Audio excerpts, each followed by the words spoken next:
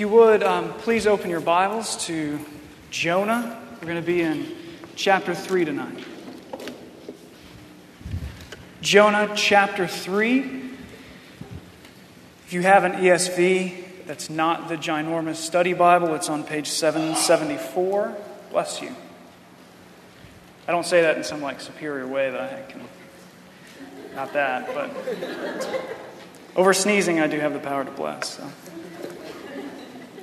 Jonah chapter 3. Jonah chapter 3. We're going to continue. The past 2 weeks, we've looked at Jonah chapter 1, Jonah chapter 2, and fittingly, we will be in Jonah chapter 3 tonight.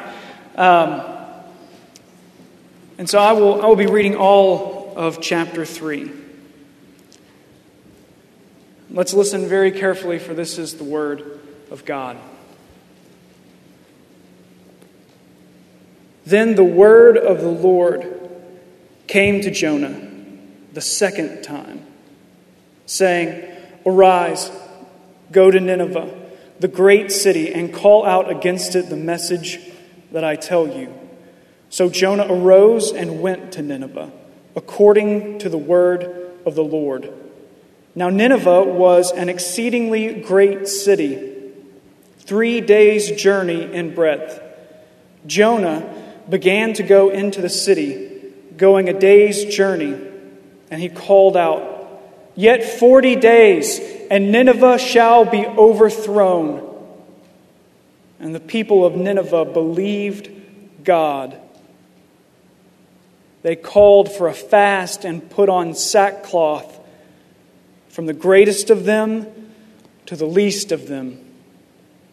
The word reached the king of Nineveh, and he arose from his throne, removed his robe, covered himself with sackcloth, and sat in ashes.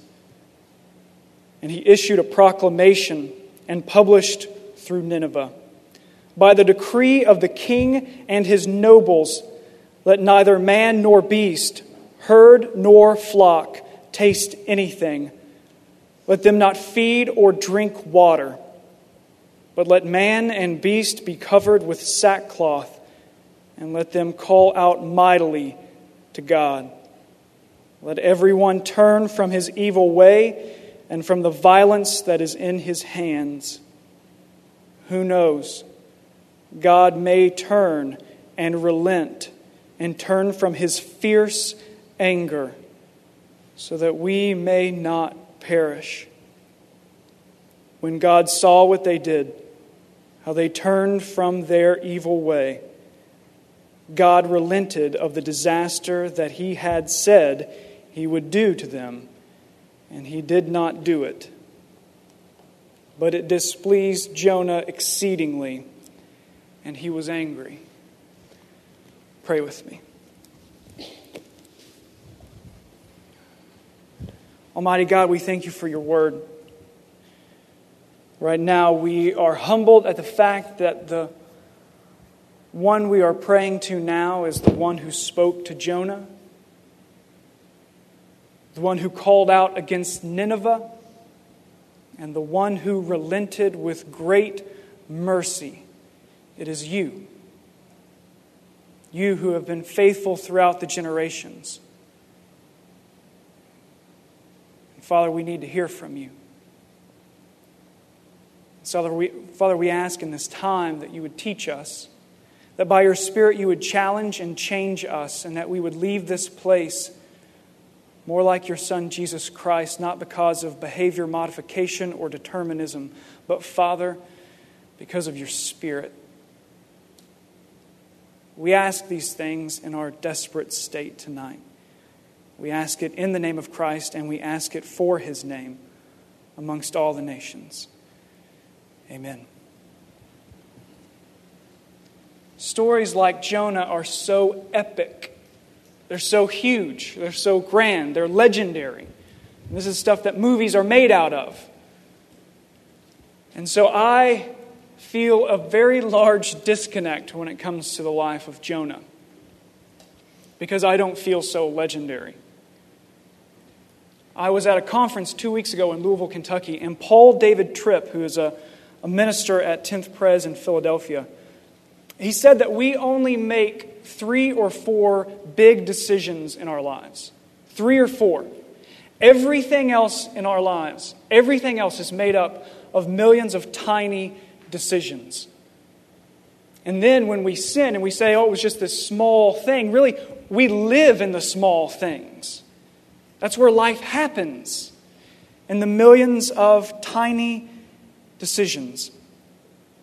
And so if we pause and we really take a step back when we're looking at the story of Jonah, we realize that it's about sin and repentance and mercy.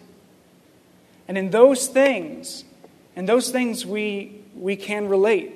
We can connect to this story. You see, it's not all about big fish and big storms, but it's about sin and repentance and mercy.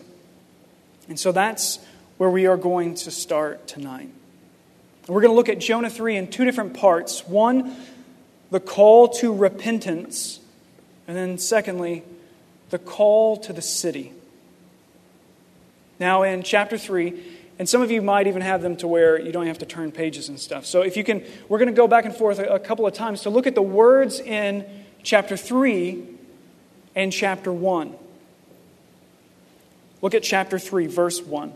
And then the word of the Lord came to Jonah the second time, saying, Arise, go to Nineveh, that great city, and call out against it the message that I tell you. Now look over at chapter 1. Now the word of the Lord came to Jonah, the son of Amittai, saying, Arise, go to Nineveh, that great city, and call out against it, for their evil has come up before me. Now look at verse 3 in chapter 1. But Jonah rose to flee to Tarshish from the presence of the Lord. And now go to chapter 3. Verse 3. So Jonah arose and went to Nineveh, according to the word of the Lord. So many of the Hebrew words there are exact parallels. This is Jonah's second call or his second chance. That in this time, Jonah, in verses 3 of chapter 1 and chapter 3, the words there are the same. So Jonah arose. So Jonah arose, but in one he gets up to flee, and the other to go. To go to Nineveh. Here, Jonah obeys the Lord. And we will know in chapter 4, which I've read verse 1, and we will look at more deeply next week, that Jonah still hates the Ninevites. He hates them. This will come up throughout tonight as we look at this. Keep in mind, Jonah hates these people. He is not going with compassion. He is going hating them. And as we know from chapter 2, that Jonah does see God as all-powerful. He sees Him as merciful and the one whom salvation belongs to. Jonah does obey God because of who God is. This is obedience, whereas before he was in rebellion. But he does not care about the people of Nineveh. He hates them. And God's mercy is offensive to Jonah. But Jonah went to the city and he began to preach. Jonah knew God's message of destruction was to elicit repentance. You see, if it had just been, God is going to destroy you in 40 days, and that was it, Jonah would have been on his way in chapter 1. But he knew that going to proclaim destruction to them, that was to bring about repentance. And like I said, that was very offensive to Jonah.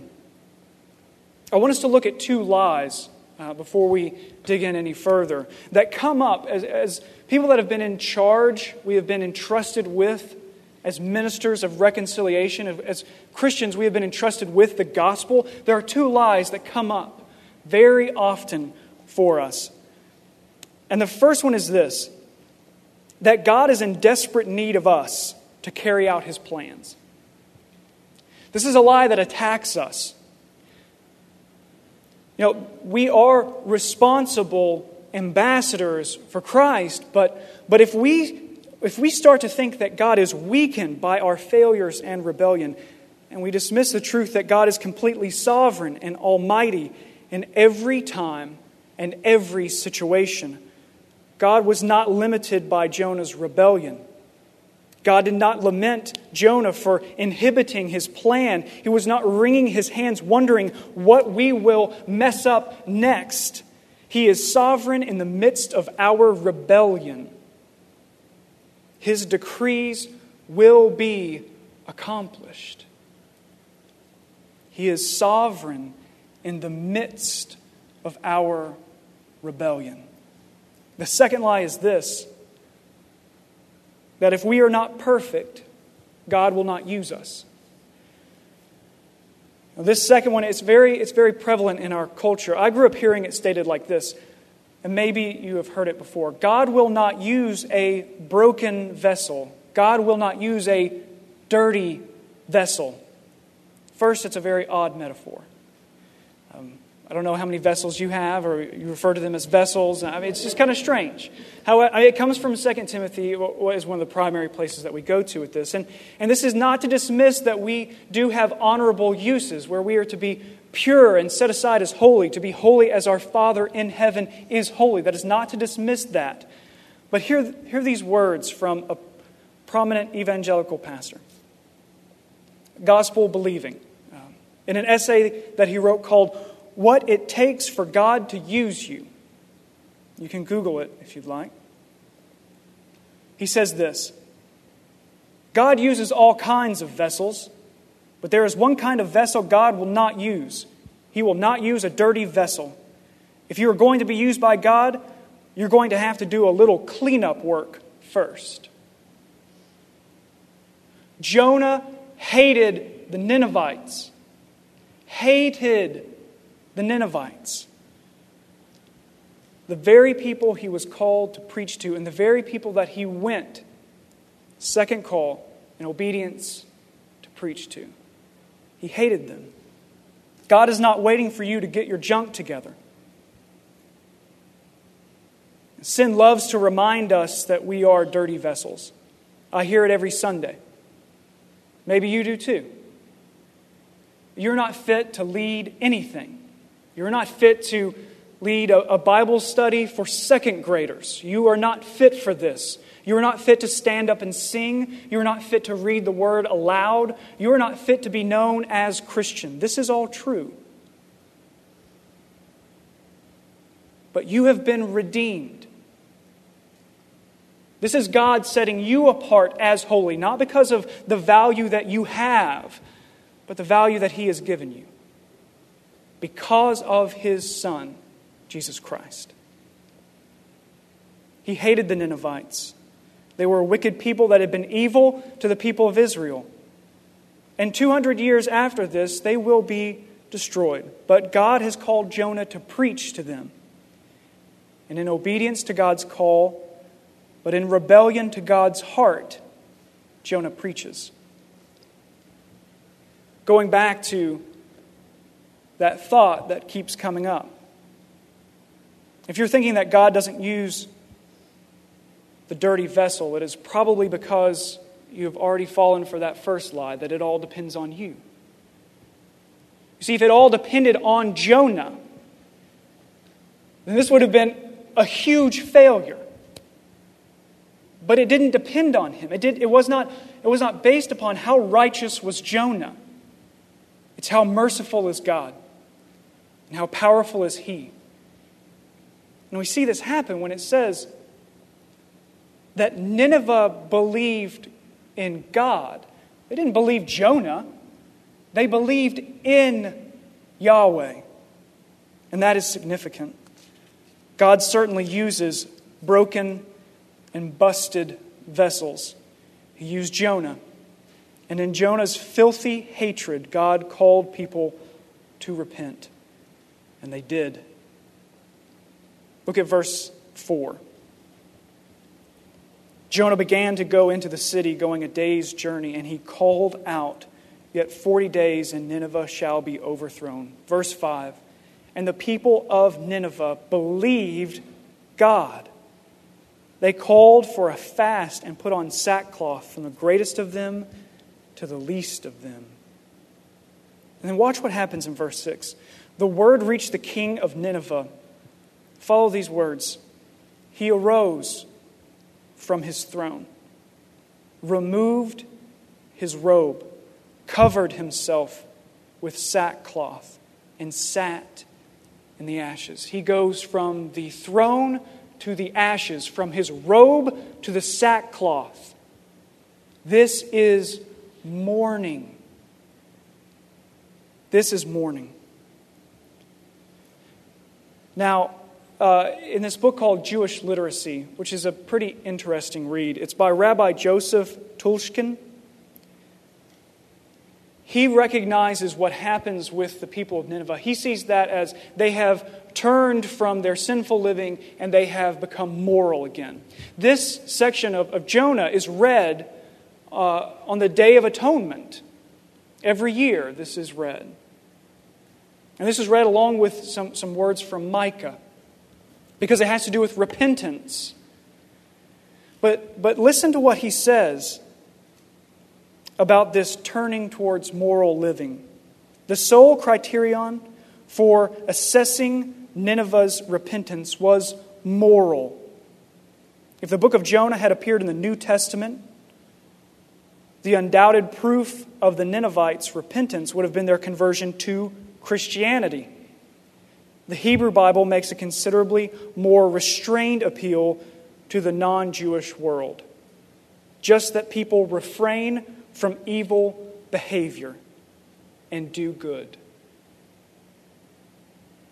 This is religion at its most impotent. What a weak call. Do good. Behave better.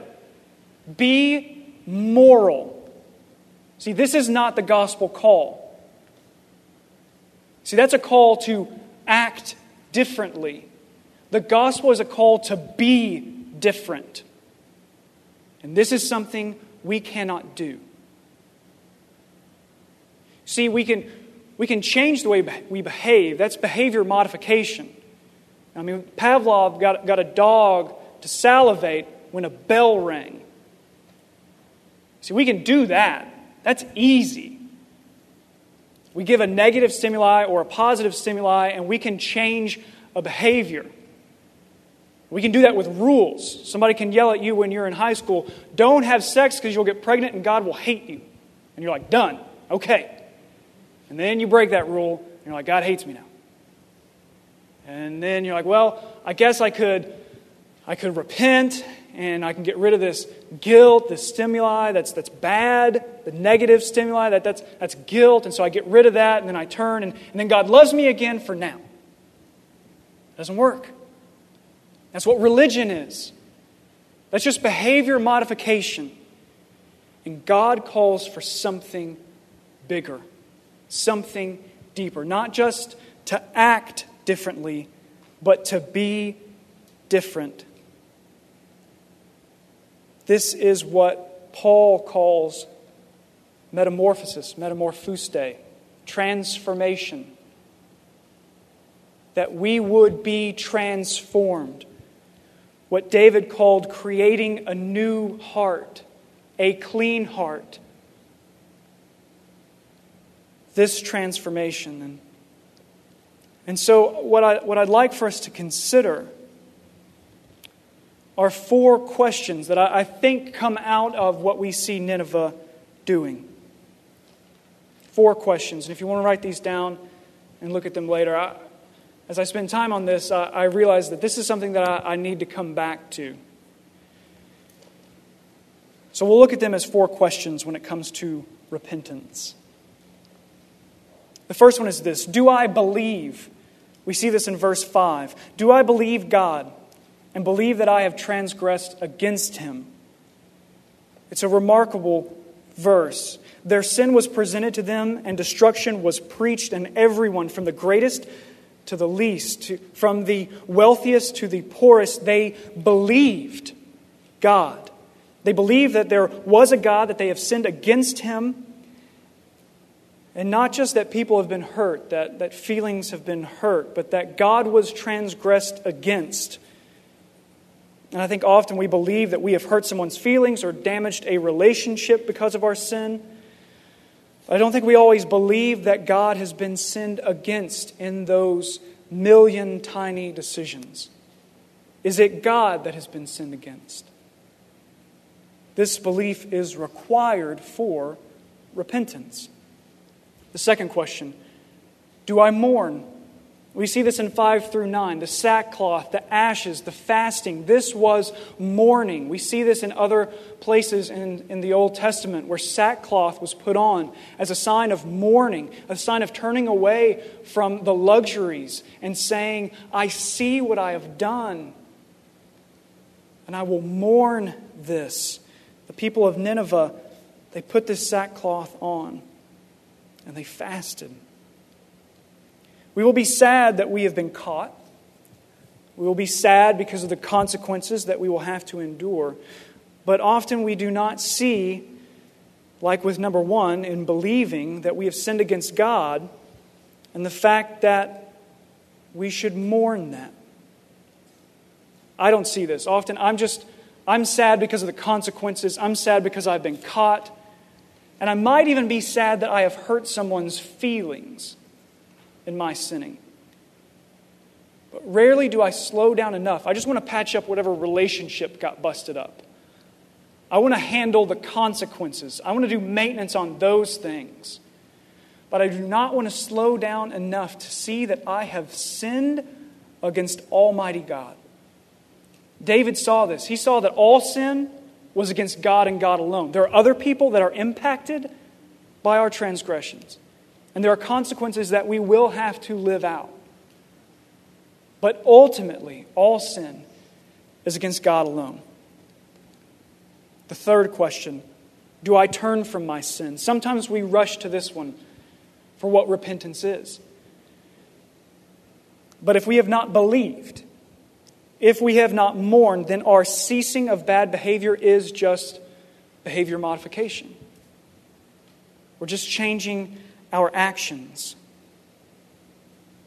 And the last question is this: do I turn to the Lord and trust in His grace and salvation? If we have believed and we have mourned and we have turned from our sin, we must turn from that sin towards God. And then we might be able to enter into that trusting in His grace. And some of you might be refusing to do that. Sometimes if we have mourned, we want to hang on to that.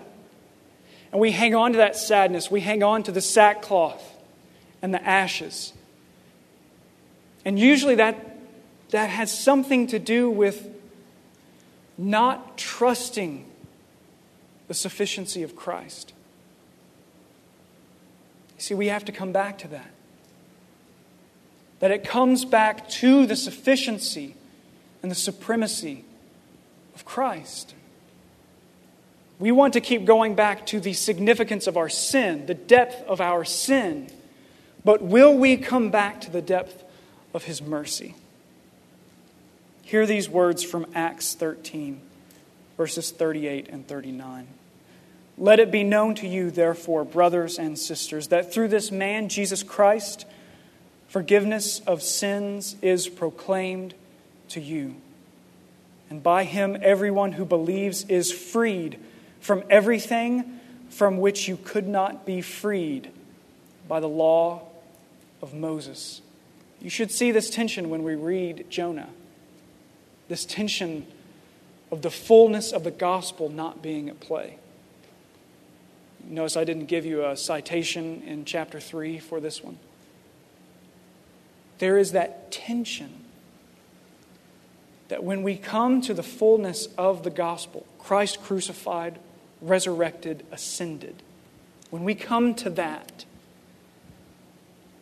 where we are able to see the freedom talked about there in Acts 13, freedom that did not come from the law, that comes only through the cross, and that we can repent in fullness, turning from that sin, not just to stop behavior. That's where the sadness comes in to that book of the rabbi. That sadness. Turn to the living God. Accept the forgiveness and walk in it. Acknowledging the mourning, but not living in it. The call to repentance requires that we believe the Lord. Not only that we are sinful, but also believe that He is sufficient in the sacrifice of Christ to justify us before Himself. The central issue in trusting God's grace is not the depth of our sinfulness. It is the supremacy of Christ's sufficiency.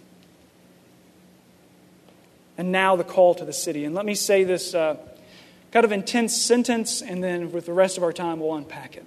And then we will close. It is possible to have a heart for the city and bypass having a heart for God. Let me say it again. It is possible to have a heart for the city and bypass having a heart for God. In fact, that is probably, it's a really significant risk in a socially Christian culture that we live in. We can emphasize the city and good works to such a degree that we can begin to believe that we are called first and foremost to love others rather than to love God in such a way that He transforms our hearts to be as His. This is the subtle twist that traps many Christians into a gospel of love rather than the gospel of God. In fact, even these terms are so overused that the perversion of this, it's hard to see. Stated simply, God calls us to Himself. And in Him, there is a great love for His people, those whom He is redeeming. Having a heart for God, which is received by grace through faith. Having a heart for God transforms us into having a heart like God. I'll say it again. Having a heart for God transforms us into having a heart like God. And that is found only in Him. And we have access to Him only through Christ. That is the gospel. It's easy to fault Jonah. He ran from God and from the call to preach repentance to the people of Nineveh. But when he repented and went to Nineveh, he still did not have a heart for the people, which is that he did not have a heart like God. I would venture to say that it is better to have a heart for God and no heart for people than to have a heart for people and miss having a heart for God. And I would go further to say that it is impossible, at least long term, to truly have a heart for God without having a heart for His people. It is a beautiful and inevitable byproduct that loving God will lead us to loving His people. Keep in mind that the Ninevites were not given an opportunity to be seekers. They were not presented an appealing environment where they could ponder the idea of God until they agreed with it. They were told that destruction awaited, and it was because of their wickedness. And because God's goodness and His grace, He turned their hearts and allowed them to repent. This is the good news of the gospel. This is why it is good news. God is calling people through His kindness to repent. And God cares for Birmingham. Now, I hesitate to say that because it sounds egotistical or it sounds arrogant. What makes us so special? How can I say something like that? And really, I have one piece of evidence. One, it's not wealth. It's not that you can go and and come to a place of worship freely. It is not because we have doctors that you can go see and that there is food in the city. This is why.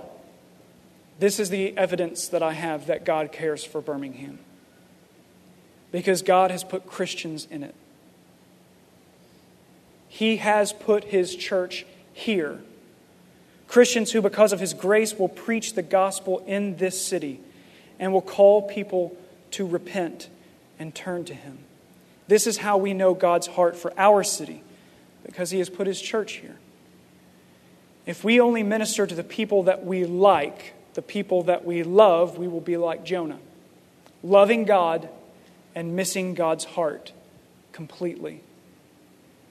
And this is how we know that God cares for His world, that He is equipping His church to go out and to go to other cities where perhaps no Christians are.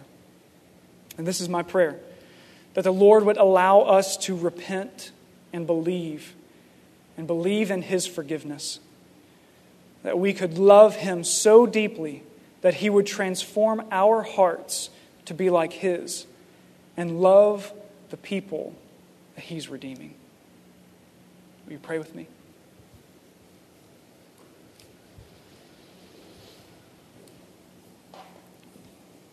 God, in this book, You have called us to a task that is so much greater than ourselves. In the story of Jonah, we see what repentance is. That it's not just changing our behavior, which is something that we can do, but it's a call to be transformed, which only You can do. Father, teach us to pray for repentance. Teach us to pray for transformation. And Father, in that transformation, give us a heart like Yours. A heart that loves. A heart that is merciful. And Father, as we look upon Your offensive grace, teach us to love like You. Teach us that we were enemies of You. And that with the abundance and richness of Your grace and mercy, You have redeemed us by grace through faith.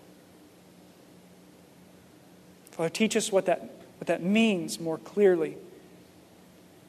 That as we go out into the city, we can proclaim Your gospel, not of act better, not to behave differently, but to be different,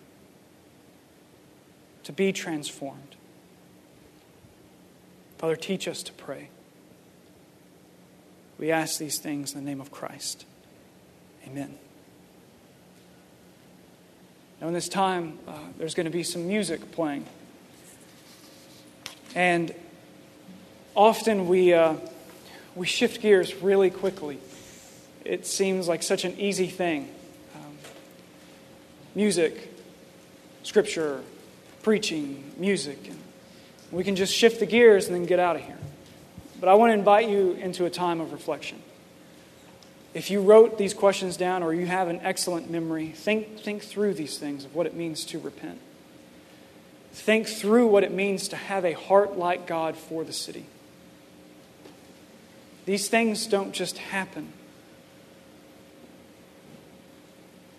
So take this time. Consider these things. Seek transformation.